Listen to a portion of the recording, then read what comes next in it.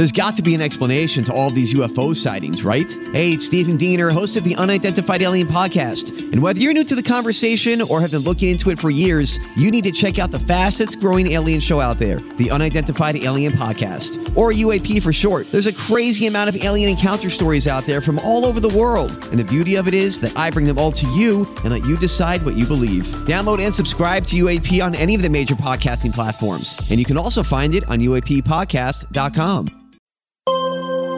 This is a WTOP original podcast. Ukraine's Ministry of Defense says they don't know which type of weapons, strategic or tactical nuclear weapons, have been moved to Belarus. But listen, the important thing to understand is that it doesn't matter. These are weapons that are capable of striking, across thousands of miles. Yuri Sak is an advisor to Ukraine's Minister of Defense. The fact that they are now in Belarus makes no difference for all of us, because these are the same nuclear weapons controlled by the same terrorist state, Russia. And the fact that they're in Belarus doesn't change anything. Coming up on this episode of Target USA, the National Security Podcast. From WTOP in Washington, D.C., this is Target USA. Russia could render huge harm to this country. North Korea's secret missile capable of reaching the whole of the United States. Dangerous terrorist. D.C. is repeatedly mentioned as someplace they would like to seek an attack. Cyber criminals. Decryption successful. America has a target on its back. And on this program, we investigate the threats, the people behind them, the agencies fighting them, and the impact on you. This is Target USA, the National Security Podcast. I'm JJ Green. Another week, another twist. There have been lots of new developments in the war on Ukraine, and joining us to talk about all of them is Yuri Sak, advisor to Ukraine's Minister of Defense. Yuri, there's been some new images of the Kakhovka Dam that, without a doubt, spell out what happened there. I'm sure you've seen these images or perhaps heard about them, but what can you tell us about these images? Well, look, for us, JJ, these images don't tell anything new. I mean, we knew from the very start that this is a terrorist act by the Russians. They've been planning it, they've been preparing for it, and they did it. So the new evidence comes up, and I think that's not the end of it, because I'm sure as time goes by, I think after we liberate Kherson region and we gain access to it, we will I think find more evidence of the actual, because it's not possible to hide the traces of such an explosions, as you can understand. I mean, even centuries after, it will be possible to identify and to compellingly prove that it was an explosion that was carried out by Russians by planting hundreds of kilograms of explosive materials into the Kakhovka Dam. So either inside, or if you're referring to the image that was published by Associated Press of that vehicle standing next to it, I mean, I can only tell that this is probably not probably, most likely, if it's the case, it was just part of the explosive, because there was much more explosives, as you can understand, because the dam was built in the Soviet era to withstand almost nuclear strikes. So it would not be possible to damage it to the extent that it was damaged just by a couple of barrels of explosives put on the outside. So yeah, but it's nothing new for us. What is horrifying is that Russians are still refusing access to international organizations when it comes to access to the areas that have been flooded. And we're getting reports that there could be hundreds of people in, for example, in Oleshki, which is next to Kakhovka Dam, right? So it's some of the villages, because Russians have not done any evacuations because they're terrorists. They've blew up the dam and they left people to their own, fate. Yeah. So what are your latest casualty figures in terms of people who have been left by the Russians, or people who've been killed on the Ukrainian side? Well, all of it's Ukraine, but the Ukraine-controlled side, I should say. What Yeah. what are your casualty figures telling you? Well, the official statistics that we have by now is that as a result of blowing up of the Kakhovka dam on the Ukrainian-controlled territory, there was 16 people that were killed. So from these 16, 12 um, have died as a result of drowning, and 4 were shot dead by Russians. As you remember that incident when we were trying to evacuate people from the Russian-controlled part of the Kherson region, and they were shooting them in the backs. So this is tragedy. As for the casualties on the Russian-controlled territory, we don't have access to this territory. So of course we can just rely on certain unconfirmed information, but it's hundreds of people apparently. It's remarkable that not more people are dead already. It's miraculous, frankly, when you look at this, the amount of water that was let out of that place. But it's still early to talk about that. I understand because, there's a lot more heartache and heartbreak to come because of this disaster over time, because of the impact on the biosphere, because of its impact on the ecology there and water and many other things. And not allowing humanitarian organizations to come in is only going to exacerbate this. Is that not right?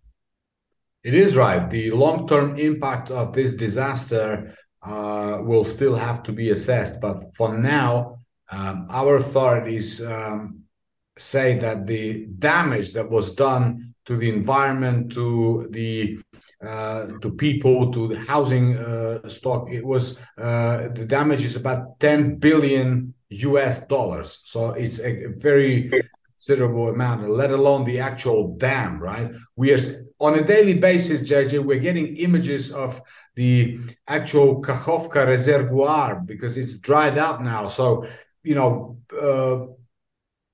I don't know, hundreds of thousands of fish dead, right? There's infection in the water. For example, our authorities have strictly prohibited now people to swim in Dnipro River and to swim even in the Black Sea, where the Dnipro River falls into Black Sea, because it's been infected and it will take some time for this to go away. But, think about it. Kherson, which is south of Ukraine, has always been a very, very important agricultural part of our country. Now, the agricultural season is ruined, right? And this means like that grain, wheat, sunflower oil, all the stuff that we're growing, there will be less of it. And this means that the international community, like countries in Africa, for example, who are relying on our agricultural products, they will be in trouble. So this is why we keep repeating, this is not affecting just Ukraine. It has a knock-on effect on so many other countries around the world, let alone the actual threats of these terrorists, when they continue to blackmail the international community with nuclear weapons. As you've seen, they've deployed nuclear weapons in Belarus.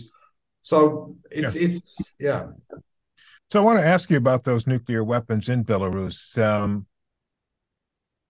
The leader of Belarus said last week that these nuclear weapons are 3 times more powerful than those that were essentially deployed or used against Japan, Hiroshima and Nagasaki. I don't know if they were the same grouping, because it's my understanding that what Russia most likely moved to Belarus were tactical nuclear weapons. And I'm just wondering, what's your sense of what it is that Belarus has? Well, first of all, we don't have the actual confirmed information now about what type of nuclear weapons have been moved. But listen, the important thing to understand is that it doesn't matter. It is, these are weapons that are capable of striking, across thousands of miles. So the fact that they are now in Belarus makes no difference for all of us, because these are the same nuclear weapons controlled by the same terrorist state, Russia. And the fact that they're in Belarus doesn't change anything. They could launch them with the same success from where they have been before they were moved to Belarus. So it doesn't matter. It's just it's another PR move in Putin's effort to weaponize the fear of the West. he's like moving these weapons there to prove what? Like all experts understand that this is not something that is short range. So it's irrelevant. The fact that they are in Belarus is irrelevant. Belarus will never have any control of those weapons. So these are the same Russian nukes, controlled by the same Russian terrorists.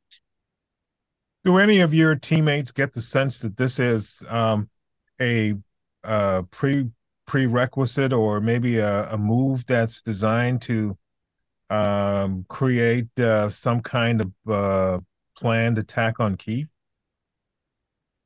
Well, what we understand is happening is Russia wants to stop the West from supporting Ukraine militarily. And they are using everything from their playbook, all the blackmail tactics, to weaponize the fear of the West in order to stop the provision of military assistance to Ukraine. Now, both us as well as our partners understand that the likelihood of Russia actually using the nukes is very small because it just doesn't make any sense militarily. They've been warned about the catastrophic consequences if they do it by the United States of America, by all the other G7 countries, by even China and India. So, but at the same time, when a crazy country like Russia has nuclear weapons, there's always an odd chance that sooner or later they can use them. And, they keep ramping up this rhetoric. And this is, of course, disconcerting a little bit. I can see why. One last thing I'd like to ask you. I know it's late there, but there was an image that I saw today with some video of a tank exploding. And it looked as if this tank, based on some of the reporting that I heard from some other media, it looked as if it was remote controlled or robotic. And it exploded. I mean, it was a tremendous explosion. And there was some commentary suggesting that this tank was basically designed to try to plow through one of Ukraine's lines, and the military's lines, and basically kill as many people as possible. And I know you've talked about this and their tactics many occasions, and this most likely was another of those. But were you able to see this, and what do you make of it? Well, look, we are, gradually moving forward, and we are destroying Russians, both manpower as well as their military equipment, tens of tanks, artillery systems, armored vehicles on a daily basis. Now, the fact, honestly, I haven't seen that video you're referring to, but I wouldn't be surprised if, they continue to use these meat grinder tactics. They use their soldiers as cannon fodder, and this is why we just keep telling them, look, if you want to live, just surrender, because that's the only chance that you have. Makes good sense. Unfortunately, it appears as though Russia's leaders aren't listening, or maybe don't understand what you're saying. And I don't know, not understand it. It's just not listening. But Yuri Sak, advisor to Ukraine's Minister of Defense, thank you. Anything you want to add that I haven't asked you about? Well, maybe just that very soon there will be a Vilnius summit of NATO countries, and we really hope that during that summit, the members of NATO alliance will make it very clear. Look, we understand that Ukraine cannot become a full-fledged member before this war is over, before we win this war. But at the same time, we hope that the members of NATO, and this has been kind of confirmed already by the Secretary General of NATO, Mr. Stoltenberg today, that NATO will send a very clear signal, including to Russia, that Ukraine's future is with NATO, because de facto, Ukraine already is a member of NATO, because we are fighting for the values. Look, NATO was created to fight Russia. Now we are fighting Russia, so that makes us NATO, right? So in that respect, we are hopeful that this will be another milestone in terms of building the international coalition, in building up our security guarantees, and this will send a signal to Russia that they will lose this war. It's an unwinnable war for them. Yuri Sak, thank you, Yuri. Thank you, JJ, as always. That's it for this episode of Target USA. Coming up in our next episode. Whether it's terrorist, anarchist, cyber criminals, or nation states, America and its allies have targets on them. And we'll be back in our next edition with a look at another national and international security story. That's coming up on the next episode of Target USA. In the meantime, if you have any questions or comments about the program, send me an email. You can reach me at jgreen@wtop.com. The letter J, the color green, one word, at Whiskey Tango Oscar Papa. jgreen@wtop.com. Also, please subscribe to our podcast and follow us on Twitter. We're at TUSA Podcast. That's at Tango Uniform Sierra Alpha Podcast. And if you want more national security news, you can sign up for my newsletter. It's called Inside the Skiff, and you can sign up at WTOP.com/email. I'm JJ Green, and this is Target USA, the National Security Podcast.